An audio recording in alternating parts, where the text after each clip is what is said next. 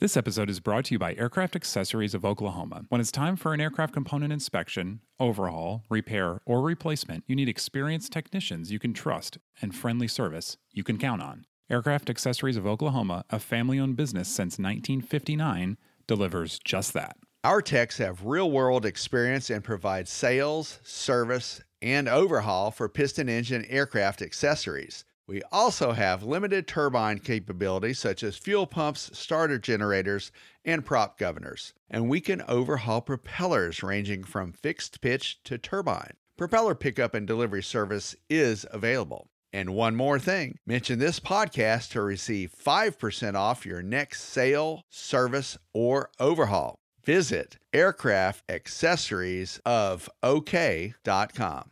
This podcast is sponsored by Genesis Aerosystems, a Moog company and leading provider of autopilots for rotor and fixed-wing aircraft. The Genesis S-Tech 5000 is the latest digital autopilot, providing increased safety plus decreased pilot workload. It's being certified for Part 23 and Part 25 retrofit aircraft, such as high-performance turboprop and turbine jet aircraft. To learn more about the S-Tech 5000, visit genesis-aerosystems.com. This week on Hangar Talk, AOPA holds its second Aviator Showcase. And more orders roll in for Buy Aerospace's electrics. Speaking of electric, magniX and GE will talk about a new award from NASA. Jumping off electrics, let's talk about the Gulfstream fleet growing by 2. Finally, it looks like there might be light at the end of the tunnel for the Lotumas. Ian, are you ready to do some Hangar Talk? Let's do it, David. From AOPA, your freedom to fly. This is Hangar Talk. 1056, turn right, heading 130, contact final 132.4. Turn right, contact. With your hosts, Ian Twombly and David Tulis. This is Hangar Talk. Welcome to Hangar Talk, everybody. I'm Ian Twombly. And I'm David Tulis. David, our guest this week, a really interesting woman, Jacqueline Ruiz. She is a Latina pilot, which we know, first of all, that there aren't that many female pilots to begin with, but then Latinas are even a smaller segment of that. And she's written a book about Latinas in aviation. That's right, Ian. And it was part of a celebration, basically an inaugural celebration, Latinas in Aviation, the Global Festival. It was held at College Park Airport in Maryland. And Ian, you wrote about the 7 percenters a while back. This is a pretty in-depth story that you put some numbers to about how to fix the pilot population and diversify it. And Jacqueline tells us a little bit about that. And now she's a sport pilot as well. She tells us about that. So the sport pilot facet of her is even a microcosm of the Latina, Hispanic females in aviation. And it's fascinating. So I think she's got a lot to tell us. All right, fantastic. So I want to start the news with another event, and that is the AOPA Aviator Showcase. Of course, we've promoted these many times over the year, and we've just held our second at Fort Worth, and it was a success despite some weather. Actually, it wasn't a weather challenge, but the threat of weather was a challenge. It was. It kept quite a few people away, but nonetheless, there were hundreds that did attend the Fort Worth showcase that was at Alliance Airport in Texas. And there were quite a few new airplanes there that we were expecting, and folks were pretty excited about it. Of course, they got to see some of the workshops that we do and we're known so well for. And it was just a chance on a smaller scale to get people out and about looking at airplanes, looking at some of the technology, and really having a little bit of camaraderie. Yeah. So the point of these, which we'll see next year, kind of what the new plan is for events, and obviously it's evolving all the time because of the health situation around the country and around the world, but these were meant to be, as you said, smaller, more outside, kind of wide open. There were about 30 airplanes on display, about 60 inside a hangar in an exhibit, and really these shows, I think they attracted people who were ready to buy, right? So you were able to go look at a couple airplanes, really spend a lot of time with the dealers, a lot of time at these exhibits. And I think everybody really in the end was happy with it, even though it was on a smaller scale than we're used to. Yeah. And speaking of smaller scale, there were some airplanes that were smaller airplanes, but still had plenty of oomph and get up and go, including the VL3 Evolution. That's a 2-place European carbon fiber sport airplane that Dave Hirschman told us about out of AirVenture. but that thing will just flat out move depending on the engine that you put in it. But it's a little pricey, $230,000 for the low end airplane, up to about $330,000 for the highest performance model with an IFR panel and a lot of extra capability. But I thought that was pretty cool. And then at the other end was the Vashon aircraft. This is the Ranger that we wrote about a year ago. Yeah, we featured that in AOPA Pilot Magazine. So, sort of bookmarking those 2 points on the spectrum, are kind of neat. But there was a lot of other aircraft there and a lot of other things at the exhibit hall to take a look at too. Yeah. One airplane I would love to see there in the future, if they can get there, is by Aerospace and the E-Flyer. As we've talked about, they're developing a whole line of airplanes, and the orders keep rolling in. They just announced one for the training provider for KLM, the Dutch airline. Yeah, those folks put down deposits on 14 of these aircraft, Ian. And, you and I and our Hangar Talk listeners can put a deposit down for $5,000 or $10,000. We can get in line ourselves, for the electric technology. But, if you recall, the By E-Flyer 2 aircraft, that's a 2-seat version with an approximately 150 horsepower, 110 kilowatt power, electric motor. That's still $489,000. It's nothing to sneeze at. But the company is just rolling in with the orders. And George By introduced a cabin class type of aircraft, a twin, a few months ago as well. And there's some interest in that too. Yeah, they, I think, also announced some orders for that from a European operator. And that's actually not surprising. I mean, you mentioned the price. The $489,000. It's a little bit like diesel, right? Where I think in places where there's a better electric network already, where fuel is more expensive, the economics of the initial purchase price, it doesn't matter as much because the operating costs are lower, and the delta is so much bigger because that fuel's more expensive, like in Europe. That's a really good point. Once you get past that purchase price hurdle, the maintenance is a lot less. So we've got way fewer moving parts on these electric motors. And, the concept of hot swapping batteries is pretty cool to me too at times, because if you're running a flight school, get them in, get them out, while the airplane's on the ground, you're debriefing someone, maybe the ground crew is slipping new batteries in, recharge batteries, that kind of thing. I can see a return on that. It was considerably more difficult to see a return on like the diesel version of the Cessna 172. Right. Because the rebuilding that engine, which was going to be a mandatory thing, is, $20,000, $30,000, $40,000. You had to basically couldn't rebuild the engine. You had to swap it out. Yeah. TBRs. Yeah. Exactly. So this is quite a different, business plan, if you will. Mm-hmm. Yeah, that's right. So, electric, as it continues to sort of plod along, there's what I think is an obvious benefit there to the flight training community and By, and obviously people are seeing that. And then there's the other end, whole group of companies who are working on the transport category side, one of those being magniX, and it was just announced that they've been given a whole pile of money from NASA. $74.3 million, Ian, from NASA over the next 5 years. And that's to demonstrate the electric propulsion technologies for that. And, don't forget, they came out with these big honking, motors for those aircraft not long ago. We've written about it and talked about it a little bit too.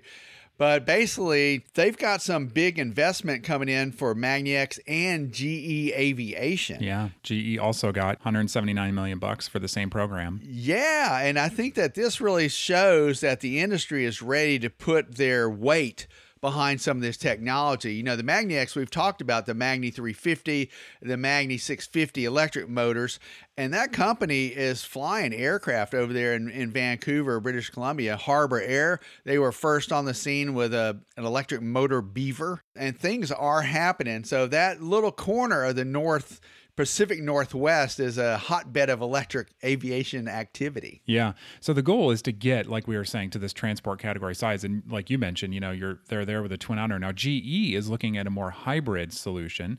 It's all part of this NASA program called Electric Powertrain Flight Demonstration, or EPFD. And it's in their research arm. And GE's is, like I said, a little more hybrid based, but they're looking at flying actually a Saab 340, which is a big airplane. And now you're talking about, okay, now you can start taking people and bags and going longer distances. Yeah, that would be a good commuter airline, especially if you're jumping between islands, maybe in the Pacific Northwest or the Caribbean, because the islands there that'd be a great place to test some of these concepts out too.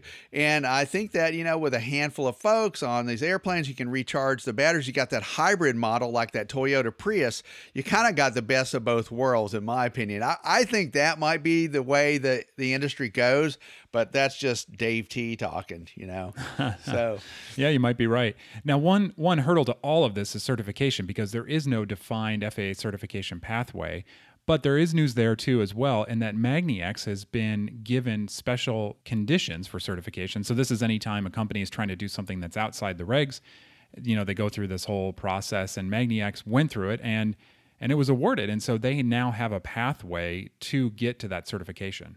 So that's going to lead the company towards that certification. And I think the buy-in here is pretty interesting, because that was at the Vertical Flight Society's Electric Aircraft Symposium over the summer, and an FAA representative there was there to help, promote, move things forward. And this is a really good quote. You and I were chatting about this before we got on the air, but they said that they're working at the FAA to get a special condition issued for the first project to certificate an electric engine.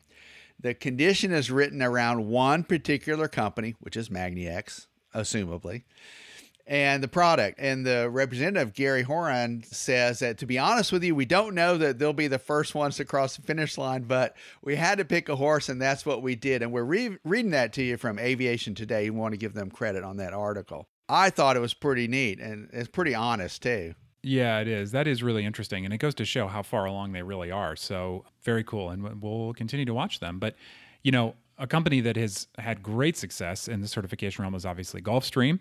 And because NBAA is coming up, they have announced 2 new models, actually. Kind of shocked folks over the last couple of days, the G400 and the G800. I want to say, Ian, that the last time we had a live in-person NBAA base, that Gulfstream kind of did the same thing, where they waited till the last minute, whipped out a couple of these monster aircraft, and kind of went to town on it. But yeah, the G800 and the G400, I mean, who even knew that they were developing that? I did not. Yeah, neither did I. They say the G400 especially is, they call it a dormant space, super midsize. It's going to be $35 million. They're expecting it kind of 2025, about seating, let's call it up to 12 passengers. Well, one thing I think that's interesting is they were pushing let's call it the health impacts of what some of the development's going to bring. 100% fresh air cabin, no recirculation, plasma ionizing. Boy, that's hard to say. Plasma ionizing. Ionizing. Thank you. Bacteria spore and odor killing systems, seating up to 12 passengers, 3 floor plans, Pratt & Whitney powerhouses, PW800, 812 GA engines. Wow, that's a moving airplane at Mach 0.85. Yeah, and now the 800 will be the big boy, replace the current 650. So I guess the 700 that they're developing is the 7,500 nautical mile range. The 800 will have an 8,000 nautical mile range, which is incredible. 8,000 nautical miles. Where can we go at 8,000 nautical miles? Can we circle the Earth? No, but man, I mean, it's like, That's great. Gosh, it is just amazing. That is crazy. I can't even imagine. I mean, I'm like I'm in the Cessna Piper, Mooney 300 World. miles. 600 miles is like pretty good. Oh my gosh. Right. Wow, 8,000 miles. But look, if you can afford a $71.5 million corporate jet like that, you got to get places. And so kudos to them for pioneering some of the technology to get you there, including the dual HUD set up, the symmetry cockpit, the combined vision systems. Those are all on the G400, and then all kinds of products and new developments on the 800. Wow. Yeah, incredible. It's also, by the way, going to have a new wing, which I think is interesting. And you're talking max speed of Mach 0.9. Of course, I doubt it can go 8,000 miles at that speed, but incredible stuff. And when can we look for that airplane? That one, I think they're already in development on, so 2023 is what they're saying on that guy. Okay, we'll keep our eyes out for that. So, David, let's finish off hopefully with some good news. Now, the LOTA, we've talked about this many times. This is about, the experimental light sport instruction for owners and CFIs. We think there's probably a pathway where this is going to get fixed a lot faster than the FAA was planning to fix it. You know, it's a good thing that we have some friends in aviation that are also congressional members. Representative Sam Graves and Kai Kaili from Hawaii, they got together for a bipartisan amendment. And I think things are going to happen, like you said, on the legislative front that will help folks continue to train in their experimental aircraft and some other types of aircraft, warbirds included, without that letter of deviation authority. Yeah. So the deal is, of course, we say it's an amendment. It's an amendment to the defense bill. So that's obviously going to pass. It has to pass. It always passes. And that's how, we think it's going to actually end up happening. Now, the amendment basically says flight training is not flying for hire. So like we said, let's just go back to the way it is. It has been. It's always been. And say that flight training is instruction, that you're not carrying people or property for hire. And you don't need a LOTA to instruct in an experimental or an LSA. Yeah, because for the preceding 60 years, the precedent wasn't that you were hiring the airplane, you were hiring the instructor. So that changed over the summer. And with it, there was a lot of backlash from AOPA members and others. And we've been working furiously and behind the scenes ever since. If you recall, FAA Administrator Steve Dixon called the LOTA a four-letter word and a document drill. That was during EAA AirVenture. And he said he wasn't any happier about the situation than we were. But, he's not a general aviation pilot. That was pointed out. He comes from the commercial airline world. And I don't think he really understood how it impacted all of us folks until he really got his eyes open during AirVenture. Yeah, that's right. So one thing, when you call into AOPA and call the hotline, the calls that the reps think everybody in the company need to know about get routed. And so somebody had called in and saying, hey, they bought an experimental. They need to get type-specific training on it, right? You get a new airplane, you want to be trained on it. They immediately applied for a LOTA, and basically it was just shelved because in the registration database, it hadn't been updated yet. So, they've got the piece of paper that says, I am the owner of this airplane. But the FAA is like, well, in the registry, you're not the owner of the airplane. But of course they are. And, this is the important period where you need that instruction, right? I mean, and this is just one of the many, many examples of why this is a terrible policy. That's a good example. So now I get it, Ian, the way that you explained it. So if I buy an airplane, I'm going to need that transition instruction to be able to be safe and competent in that aircraft, especially if I haven't flown something before. Like say it's a Vans Aircraft RV4 tail dragger. So, yeah. And so meanwhile, the FAA hasn't processed my registration for that airplane because I just bought it, hypothetically. So I see what the problem is. Yeah, you really can't get that LOTA unless you're on the registration form. Yeah. So something like that would really put you back. And what are you going to do? Then now you've spent money on the aircraft and it's sitting where? In a hangar? Maybe you can't even fly it to your home field from where you purchased it from. Right. Yeah. Probably your insurance company says you need time in it first. You'd have to find an instructor with their own LOTA, and who knows these days if you're going to be able to do that. So yeah, there are all kinds of situations like that. Well, that is a LOTA. I don't know. Maybe we should go to the next. Maybe we should. That's right. We should introduce our special guest. Yeah. So Jacqueline, so glad you caught up with her. I think this is an important thing to talk about. Obviously, I wrote the story. It's something I feel passionate about, and I know you do too. And that is increasing diversity in aviation and showing everybody that they are welcome in aviation. And I think it's so cool that you saw her at College Park and got a chance to chat with her. Let's hear what she has to say. And it was good to catch up with Jacqueline Ruiz and 15 of the 22 aviators she profiled in her book.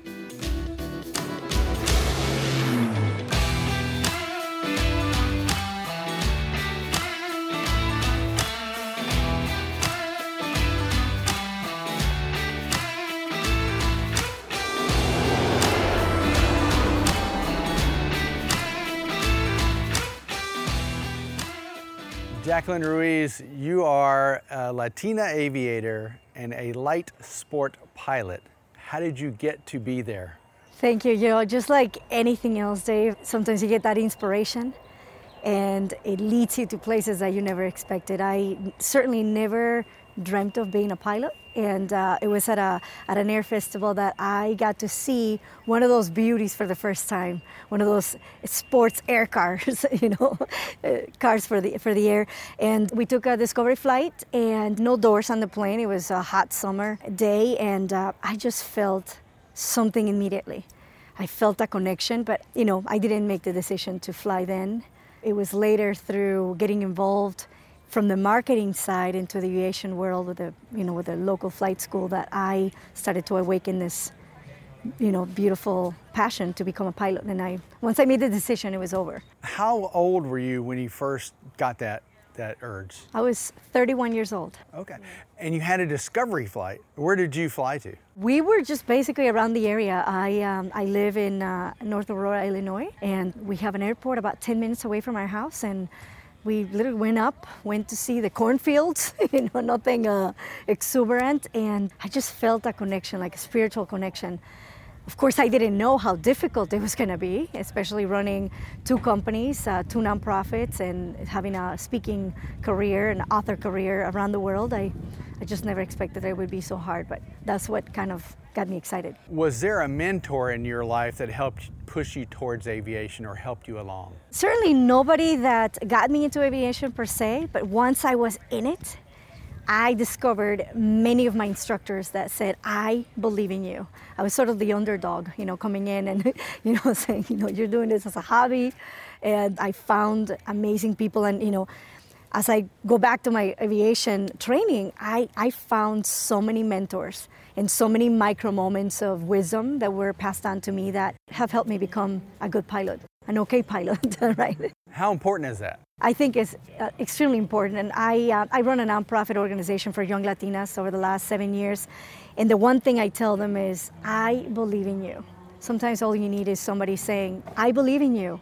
And that gives you the courage to say, you know what, I should probably believe in myself too. What is the nonprofit organization for Latinas so folks could get there and find out more about it? Absolutely. It's called the FIC Factor Foundation, and it aims to help young Latinas unleash the amazing energy that they have inside of them. We help young ladies ages 12 to 25. We've had 213 graduates go through our program. And it's not necessarily aviation, this is about life in general. Life in general.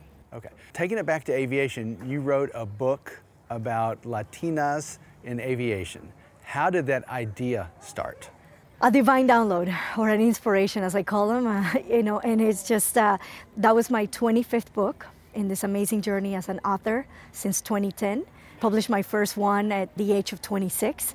Don't ask me how I got another 25 done from that, but I just knew that, when I landed on this thing, I'm a 2-time cancer survivor, so that's really what sparked this sense of urgency, right? If I have a dream, I'm not gonna wait till I'm 40, 50, 60 years old. I'm gonna do it now. I'm gonna take that first step, and even if it's not perfect. So I went on a crusade around the world through my contacts and my travels to say, if you know a Latina aviator, please send her my way. And once I knew that I was complete with 22 amazing stories, I decided to launch the book in August 2020, in the middle of a pandemic, gathering over 15,000 people for this virtual event. And I knew I was onto something. Wow, so 22 female Latina aviators. And you relied on your friends, your mentors, people in the aviation community? Yes. Certainly there is such a small percentage of us out there, so I had to get my tentacles out to the world to see how many I can connect with. And I knew that I was passionate about books since I was a little girl. They changed the way that I saw the world. Dale Carnegie, Napoleon Hill. And after surviving cancer, I said, if I have a chance at leaving something, this legacy in this world, it's going to be through a book. My dream was to write one, but now through my other passions, including aviation, which is a pretty big one in my life, I've decided to unite those worlds, the passion for books and the passion for aviation, and bring them together. And of course, being a marketer for the last 20 years, how do you connect with people? How do you connect with people's hearts? And that's what I focused on and brought them all together with amazing collaborations, and here we are. And speaking of bringing people together, we are at College Park in Maryland, behind the College Park Aviation Museum. What does it mean to have some of these standout aviators that joined you today for Latinas in Aviation Day? traveling from all over the world to join us in this micro moment at the very first ever Global Festival for Latinas in Aviation, which was another idea that came through all the inspiration that we had experienced together. It means the world. You know, oftentimes when I have a divine download, I take the first step, but I know the why, I know the what, but I certainly don't know the how. And I'm as surprised as many of us to see the turnout and to be here at the Field of Firsts. I mean, it's like triple history that we're making here with women aviators and being at the place where, you know, aviation was born. I mean, this is the longest standing airfield and the oldest in the world. So how fitting for us to be here and to represent the rarest in the industry. That is pretty special. And I saw a lot of hugs and a lot of emotions today. Tell me a little bit about that. I think that when people get vulnerable, you not only allow yourself to go deeper and get to know yourself, but you also give other people an opportunity to be vulnerable as well. And in that space, in that ecosystem of connection, these magical things happen. I mean, there's no other way around it. You're authentic, you're sharing, you're opening up your heart. And then in that journey, you find and discover gems along the way. And I think that's what we're experiencing. This is the first time that most of us are meeting in person. I mean, this book was launched in the middle of a pandemic, and in a historic pandemic too. We haven't had one in 100 years.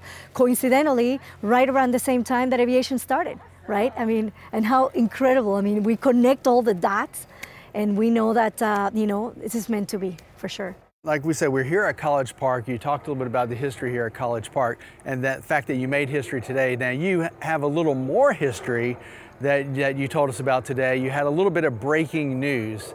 Tell us a little bit about the second generation of the newsletter.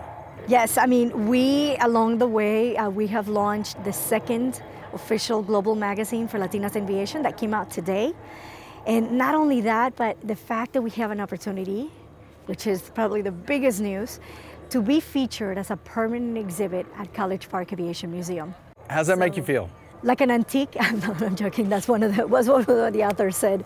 It makes me feel humble and grounded in knowing that there's so much more to do. You know, I certainly never take it for granted. Every day that God gives me an opportunity to live, I renew my contract of gratitude through acts of kindness. And to me, doing this and putting, you know, resources and money and time and my team's efforts, you know, for my businesses, it's an honor. You know, it's an honor to move the needle in that awareness of Latinas in aviation, and it's I'll continue to serve as long as I live.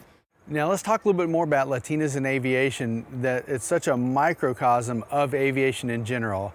You were inspired to follow aviation and you had folks that helped you out within the industry. What message would you give to other people, especially Latinas, to get them involved in aviation? You know what? Ask for help. Get involved in the community. Don't be afraid of going for a discovery flight, feeling the magic of having those wings be an extension of you, and get a mentor. It doesn't have to be an official relationship with a contract, but if somebody inspires you, they are, unbeknownst to them, your mentor, and just follow in their footsteps.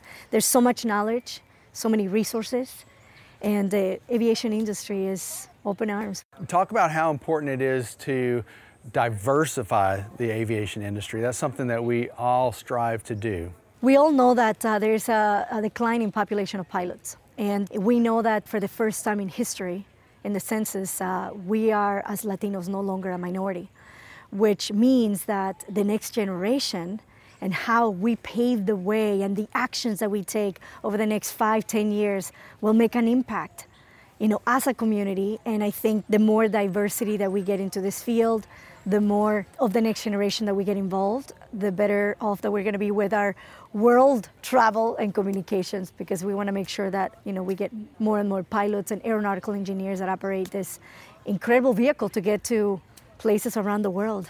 Imagine the world with no planes. I don't think so. And it also is leading to outer space lately too. Absolutely, yeah. We had the honor of having Evelyn Miralles, a 27-year veteran from NASA and retired as a chief engineer, do the preface for this book. And intentionally, I wanted that to happen because if we get to the world of aviation now, she can take us to the moon, right? That's my goal. So the next one is going to be Latinas in space. Wouldn't that be amazing? You mentioned this a minute ago, and we talked about broadening the horizons for a lot of people and broadening aviation in general.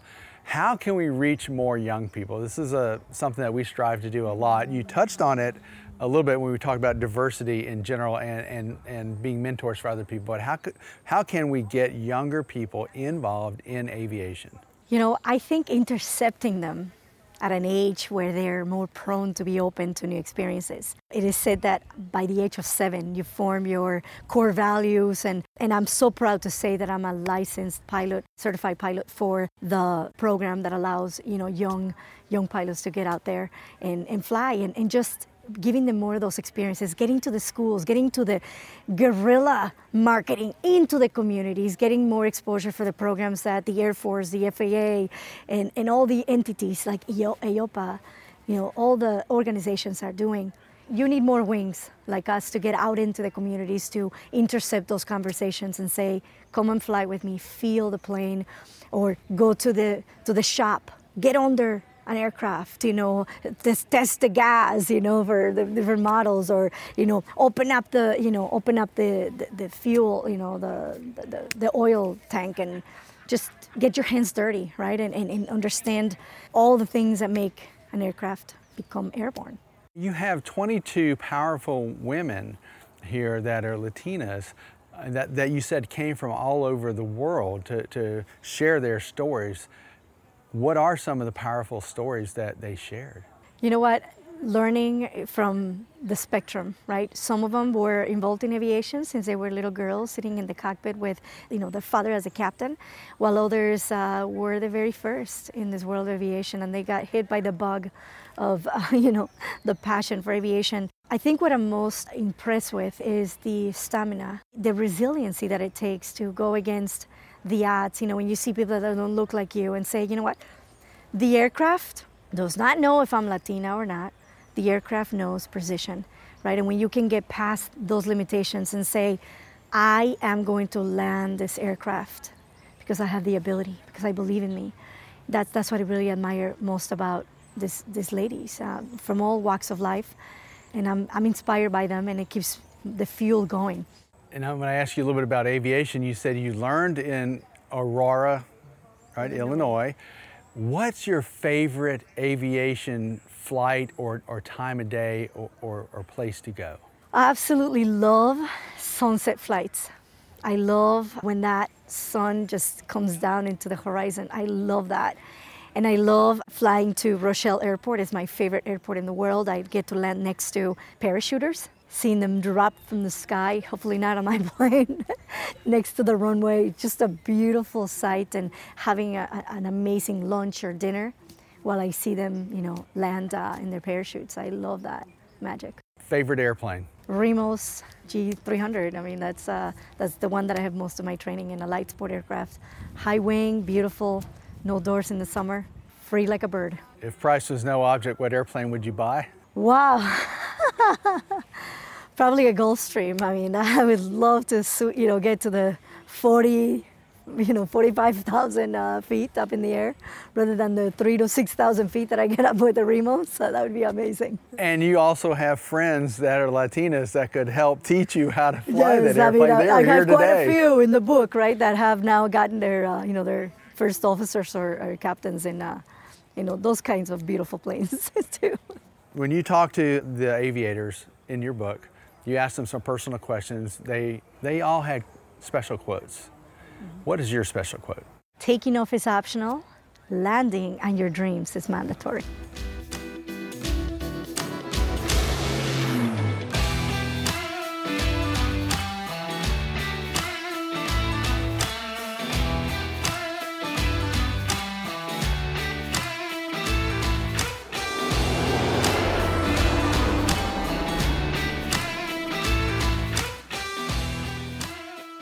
So David, it's just great that she happened to be at the event. And so tell me a little bit more about it. Were people flying? Were they just sort of getting together, looking for ideas on how to, grow their segment, or what was going on? Well, I'll tell you what, Ian, first thing that was kind of cool is that a lot of these female movers and shakers, pioneers, if you will, of the Latina pioneers, they flew in general aviation aircraft. A handful of them did, in Cessna 172s, 180s, and a Robinson R-44 helicopter. Several others came in commercially into the D.C. area, and we're talking about College Park Airport, which is an historical airport, Ian, because it's if I'm not mistaken, it's the longest continually open airport in the U.S. So this was the first time that so many of these Latinas were in one place together.